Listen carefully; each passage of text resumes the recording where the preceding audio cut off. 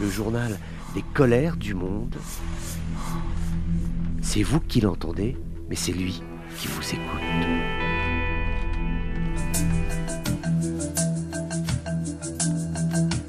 Bonjour à tous, bienvenue dans ces colères du monde. C'est la stupeur en Catalogne et en Andalousie, en Espagne, donc frappée de plein fouet par une sécheresse certainement l'une des pires qui n'ait jamais été enregistrée dans ces régions. Déjà, la consommation d'eau a été à de maintes reprises jugée sévère, c'est-à-dire qu'il y avait de telles tensions que les ménages devaient faire attention.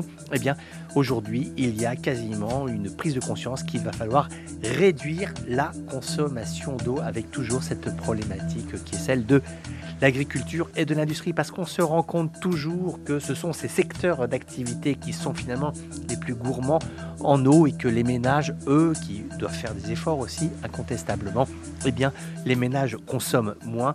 Ceux qui sont véritablement des ponctionneurs de ressources hydriques, ce sont les industries, et c'est surtout l'agriculture, puisque finalement, les agriculteurs, quand ils vont exporter des légumes, quand ils vont exporter des fruits qui seront gorgés d'eau, eh bien, ils contribuent malgré eux, malgré leur bienveillance, malgré leur mission qui est de nourrir la planète, malgré eux, ils exportent aussi des quantités absolument astronomiques d'eau. Et aujourd'hui, la Catalogne souffre tout de même de sécheresse qui est jugée comme étant la pire depuis un siècle. C'est en tout cas ce qu'a déclaré le président du gouvernement local, Pere Aragonès, qui estime que l'état d'urgence doit être absolument décrété en raison des pénuries de précipitations qui n'ont quasiment pas eu lieu depuis 3 ans, ce qui est très très peu, et ce qui amène aujourd'hui la région à envisager, en tout cas pour 202 communes de Catalogne, qui aujourd'hui sont obligées de respecter des normes de consommation moyennes sous peine simplement d'être sanctionnées par les autorités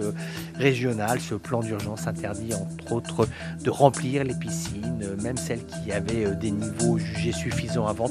Et bien aujourd'hui, ce n'est plus possible. Laver sa voiture, aller dans un hammam par exemple, toutes les activités qui sont consommatrices d'eau doivent être réglementées pour faire face à cette séquence qui est extrêmement difficile, sachant qu'on est au mois de février, l'été n'est toujours pas arrivé, et les pluies, il faut espérer qu'elles viendront au printemps ou même à l'automne, mais en tout cas c'est vrai qu'aujourd'hui il y a beaucoup d'inquiétudes pour l'Espagne.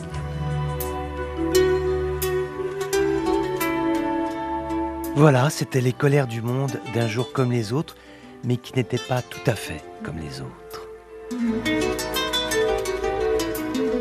On se retrouve bientôt pour d'autres colères du monde.